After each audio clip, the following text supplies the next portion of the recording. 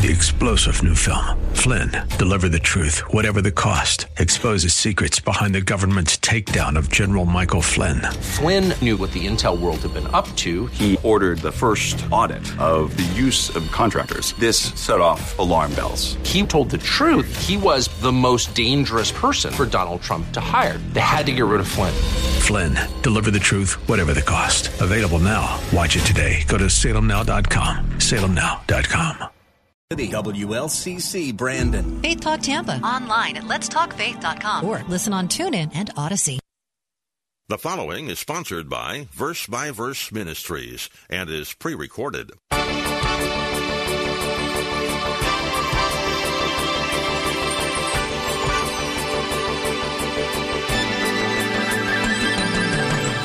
Or consider how many Christians attend churches where all they basically hear is spiritual sounding and practical sounding fluff. It's not the gospel of Jesus. They may hear how Jesus can help them achieve financial success or enable them to live according to family values or cope in a world filled with stress and pressure and all kinds of other practical issues like that. But that's not the gospel of Jesus Christ. The gospel is how a sinner can be justified in God's holy presence and sight. Welcome to Verse by Verse with Pastor Steve Kreloff of Lakeside Community Chapel in Clearwater, Florida. In this series of lessons, Pastor Steve is taking us through the book of Galatians. The Apostle Paul wrote this letter to the young churches in Galatia to combat false teachers who had come into the church. These false teachers told them that in order to be followers of Christ, the Gentile Christians needed to keep the Jewish law. Scholars say that Paul wrote Galatians shortly after the Jerusalem Council of 49 A.D., so not all of the New Testament was written yet. We have the completed New Testament, so we should be safe from false teachers, right? Wrong. There are probably more false teachers than ever these days. If you can, open your Bible to Galatians chapter 1. Here's Pastor Steve. Here's the way noted Bible teacher and author John Stott explains what the false teachers must have been saying that so beguiled the Galatians. He writes, they did not deny that you must believe in Jesus for salvation, but stressed that you must be circumcised and keep the law as well. In other words, you must let Moses finish what Christ has begun. Or rather, you yourself must finish by your obedience to the law what Christ has begun. You must add your works to the work of Christ. You must finish Christ's unfinished work. Folks, that's exactly what they were saying. Exactly. Now, if you wonder how the Galatians could have fallen for such error, then consider just how convincing their arguments, the arguments by the Judaizers must have been. I don't know exactly what they said to them, but I can imagine they said something like this. Listen, you're Gentiles. We're Jewish. We know what we're talking about. Our people have been worshiping the one true God for thousands of years. You guys have just come out of paganism. What do you know?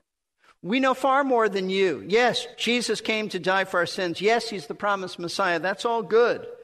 That's not enough to save you eternally. Listen, if you really want the full gospel, then you need to believe in Christ as well as become Jewish by being circumcised. This is the way it's always been for Gentiles who want to have a place with the Jewish people. See, the Galatians were deceived into deserting the Lord by some very plausible sounding arguments by men who spoke, note this, just enough biblical truth to sound believable and credible. And these Christians fell for it. Now, would we have responded any differently to men like the Judaizers than they did? I hope so.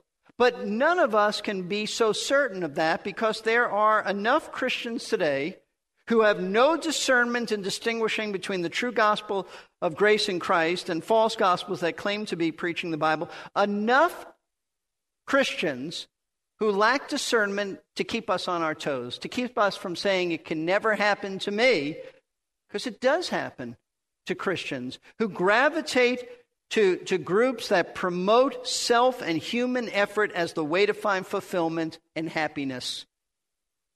Listen, just in case you might be thinking that you're different than the Galatians because they obviously were not real Christians and you are, and the Spirit of God lives in you, so you would be far more discerning than they, then think again. As we go through this letter, we're going to see the Apostle Paul considered the Galatians to be real Christians. Real Christians. Let me show you this. Two things we know that indicate that. Number one, he speaks of the Holy Spirit working in their lives and even being in them in the way he is in all Christians. Look at chapter 3, for example, verse 3. He said, "Are you so foolish, having begun by the Spirit? Are you now being perfected by the flesh?" He speaks about the beginning days of their Christian experience. The Spirit of God revealed Christ to you, and you began to grow. He says the same thing in verse 5. "So then, does he who provide you with the Spirit and works miracles among you do it by the works of the law or by the hearing of faith?" He said he provided the Spirit for you. Then look at chapter 4, verse 6. I think this just nails it. "Because you are sons, God has sent forth the Spirit of his Son into our hearts, crying, 'Abba, Father.'" He said, you're sons of God. He sent forth the Spirit into your hearts. You cry, "Abba, Father," because you're a true believer. He also, folks, refers to these Galatians as brethren throughout the letter.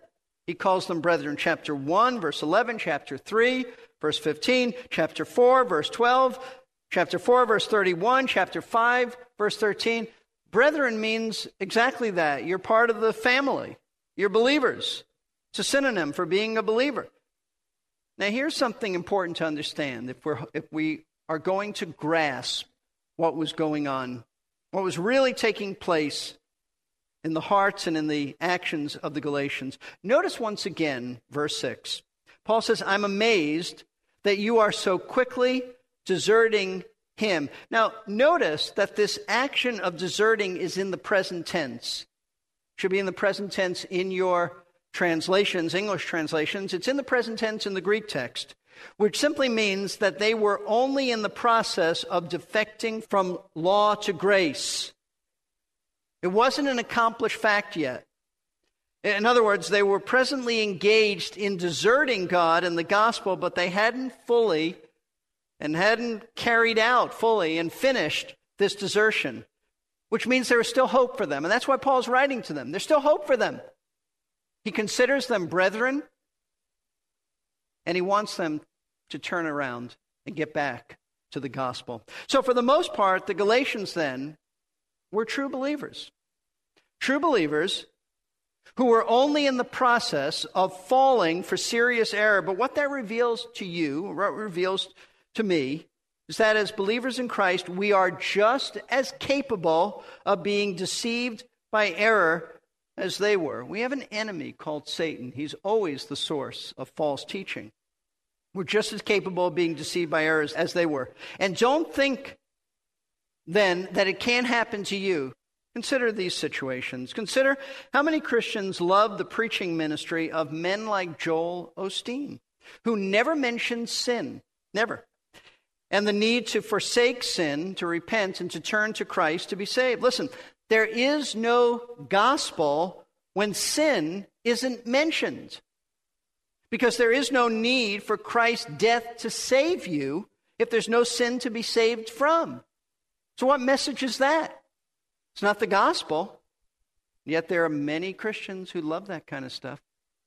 Or consider this. Over the last few years, there have been a number of prominent Christians, leaders of evangelical churches and schools and movements who have signed certain documents stating that Roman Catholics are our brothers and sisters in Christ because they say we are in agreement with them on the essence of Christianity, which is justification by faith in Christ.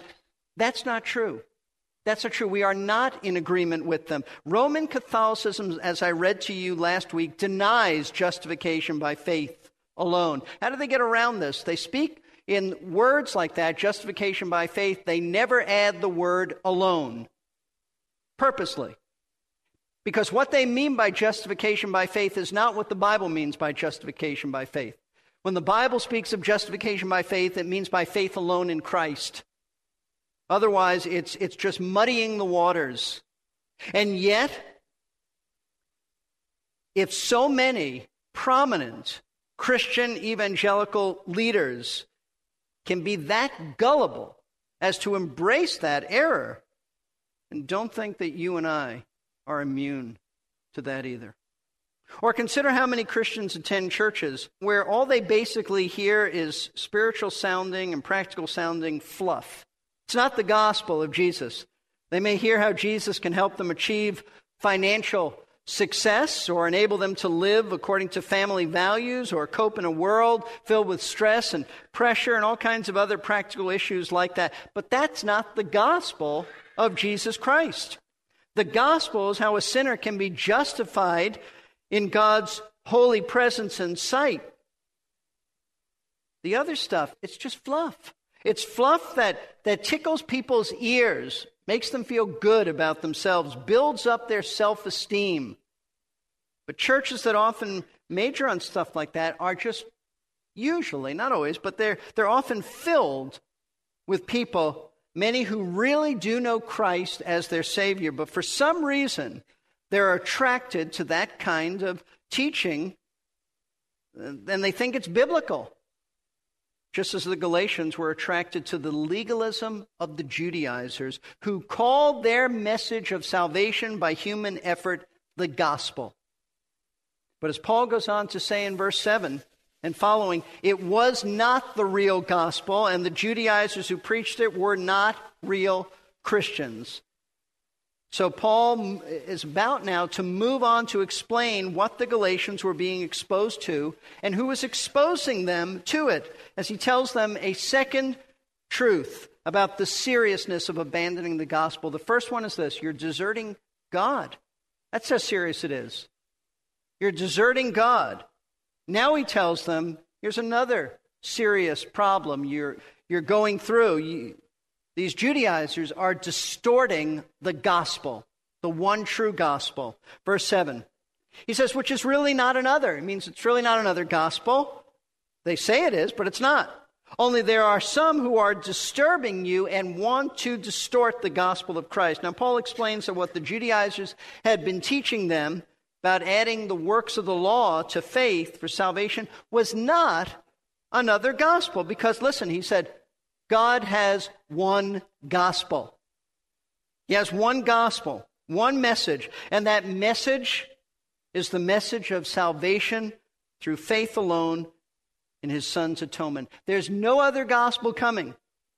Islam is not a new revelation from God. It is not the gospel. Paul said there's only one gospel. It's the one I preach to you.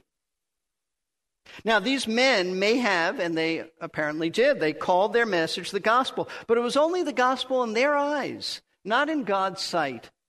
See, far from giving them good news, that's what the gospel means, good news, the Judaizers were not giving them good news. They were giving them their brand of doctrine, which, as Paul said, it's disturbing you, it's bothering you. Instead of helping the Galatians, they were being disturbed, troubled by what they were teaching them. It's interesting, the word that is translated disturbing means to shake back and forth. That's the meaning of the word, shake back and forth. And the thought here is that the false teachers were troubling the Galatians by shaking up their theological foundations and confusing them. What would they have been confused about? Number one, they caused them to have suspicions about Paul. They said, Paul's not a true apostle. I don't know why you're listening to him. He's not one of the 12. They also would have cast doubts upon the message that Paul preached to them. That message was very specific. Salvation is through faith alone, in Christ alone. The very specific way that they were causing such trouble, Paul tells us in verse 7, he said, they are distorting the gospel. He writes, they want to distort the gospel of Christ. The thought here is that's what they're doing. Now, this is very, very vivid. What does Paul mean by distorting? Well, this Greek word that is translated distort has an important meaning behind it. It means to reverse something, to turn something into just its opposite. In other words, it means to pervert it, to pervert it. That'd be a good translation. They are perverting the gospel. It's exactly what the false teachers were doing. by teaching that salvation came by human effort in addition to faith in Christ. They were perverting it, turning it upside down, making it into something that was just its opposite. That's exactly what law does to grace. It reverses the character of grace. Add law to grace and you don't have grace. Grace is God's favor shown to us in Christ apart from human effort. Let me show you this. Galatians chapter 5, verses 2 through 4. Paul said, "Behold, I, Paul, say to you that if you receive circumcision," he means if you receive it thinking that'll save you, then Christ will be of no benefit to you. No benefit at all. It's Christ alone or it's not Christ at all. "And I testify again to every man who receives circumcision that he's under obligation to keep the whole law." You think you can keep just one part? You got to keep all of it if you think you're going to be saved by that. So it's a serious thing that was going on here. Very serious. Very, very serious. See, to believe, let's say, that baptism or any kind of religious performance saves you, it's not a secondary issue. It's to corrupt, it's to pervert the one true gospel, which is precisely the point that Paul is making to the Galatians. There is no other gospel message than the one that I preached to you when I was with you a few years ago. And to prove his point that there is only one gospel message, the one about salvation by faith alone, Paul proceeds to paint indeed a very strange sounding scenario in verse 8. He writes, "But even if we, or an angel from heaven, should preach to you a gospel contrary to what we have preached to you, he is to be accursed." To drive home the point that there's only one gospel, there's no new revelation coming, and this gospel will never be changed, never be altered, Paul says this. He says, "What if someday I were to return to Galatia? I came back to you in your region of the world with a different message than the one I preached to you a few years ago." In fact, he says, "What if a holy angel from God came to you and preached a message contrary to the message of faith in Christ that I originally preached to you?" What if that happens? Paul says if either of these situations were ever to take place, if he or an angel from heaven preached a new gospel to them contrary to what he first preached to them, he said then we're to be accursed if that ever happened. But watch this. Paul's only being hypothetical in verse 8. Because he knows he's not coming back to them with a new gospel. He's never changing his gospel message. And he certainly knows that there's no holy angel from God who's going to give a new gospel.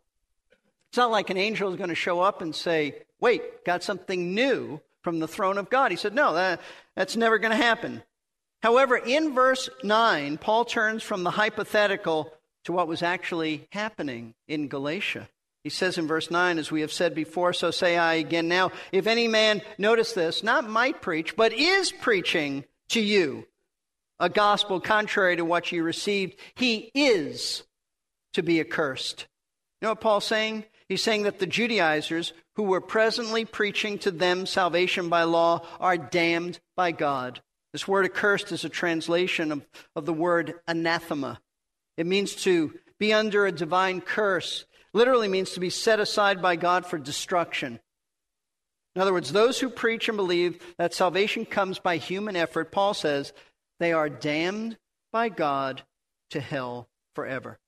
Now, understand this. Paul's not being vindictive here. He is not displaying an outburst of personal anger because they dared to criticize him as an apostle. It's not it at all. He's just speaking the truth. Listen, how could this not be the case? If salvation is by faith alone and there's no other message that saves one's soul, then those who reject salvation by faith in Christ, like the Judaizers, are doomed to hell, where they will suffer the punishment of divine wrath forever. That's just common sense. If this is the only gospel and they reject it, they're doomed. That's what he says. It doesn't have to be, though, your experience. That's the good news. It doesn't have to be your experience. You can be rescued from God's wrath and hell by that one gospel. The one gospel that's been delivered already, that is that Christ was punished in the place of sinners.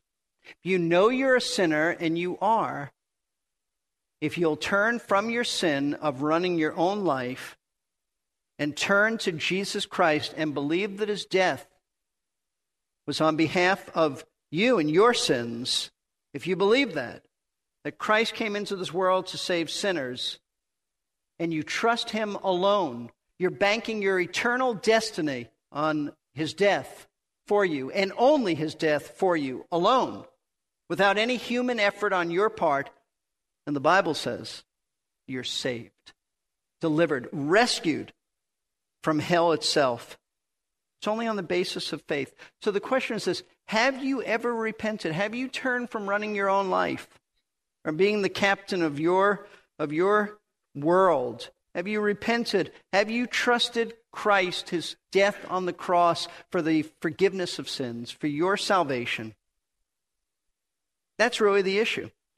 Or are you trusting in some way in yourselves? Even though you might believe Jesus died for you, are you trusting in yourselves to make it to heaven? If so, stop it. Trust Christ alone. So how can we keep from being deceived like the Galatians were about salvation when so many of our brethren are deceived today? No discernment. The answer is that we have to make sure that we keep reminding ourselves of what is the pure gospel. And one of the ways we do this is by observing the Lord's Supper. Thank God for the Lord's Supper. Jesus instituted the Lord's Supper so that we would remember him. That's what it's about. He said, "Do this in remembrance of me." That's the purpose of this. We want to make sure our hearts are clean before him, certainly. We want to make sure that we're not holding any grudges against anybody, that we have forgiven others, even as we've been forgiven.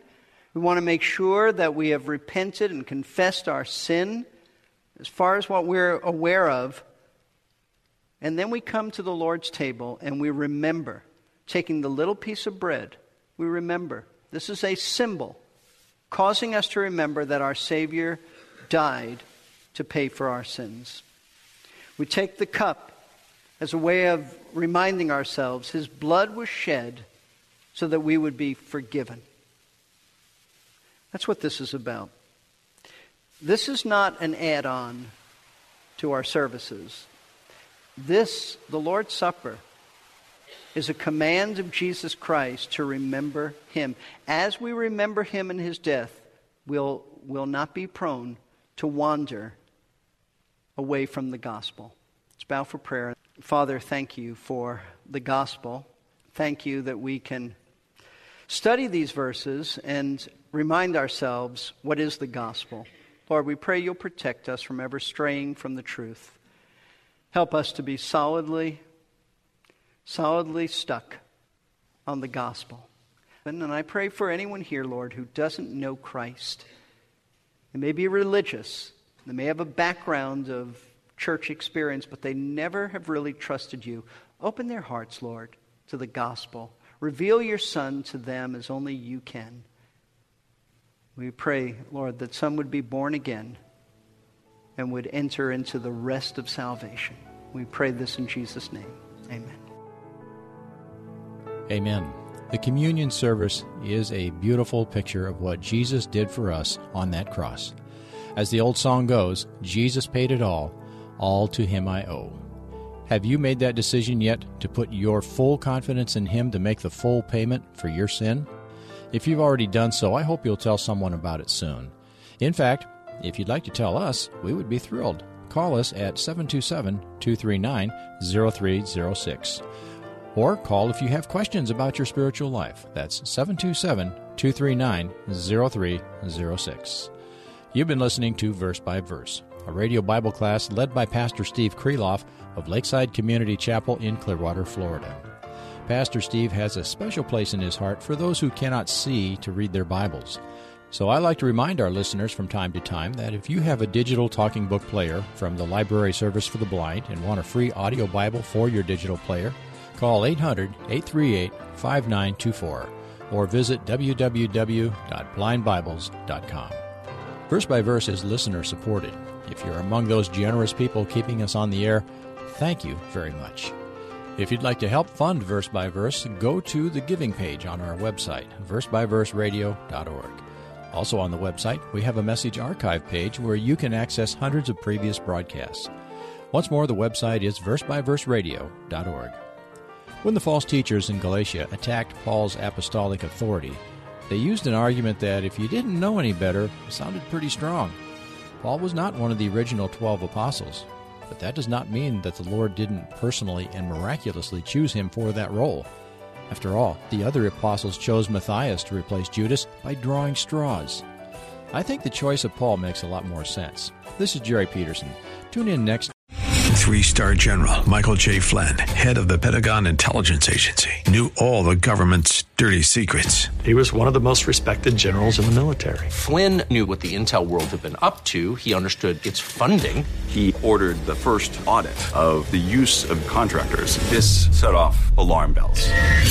The explosive new documentary, Flynn, Deliver the Truth, Whatever the Cost, uncovers the facts behind this scandal. Flynn told the truth. He was the most dangerous person for Donald Trump to hire. I find out the worst enemy that I'm going to face in my life is right here in America. They took my assessment and they wanted me to change it. And I was like, I'm not changing it. They had to get rid of Flynn. With in-depth interviews, archival footage, and never-before-seen personal records of the man behind the headlines. I just felt like I was drowning. Flynn, Deliver the Truth, Whatever the Cost. Available now. Watch it today. Go to salemnow.com. salemnow.com.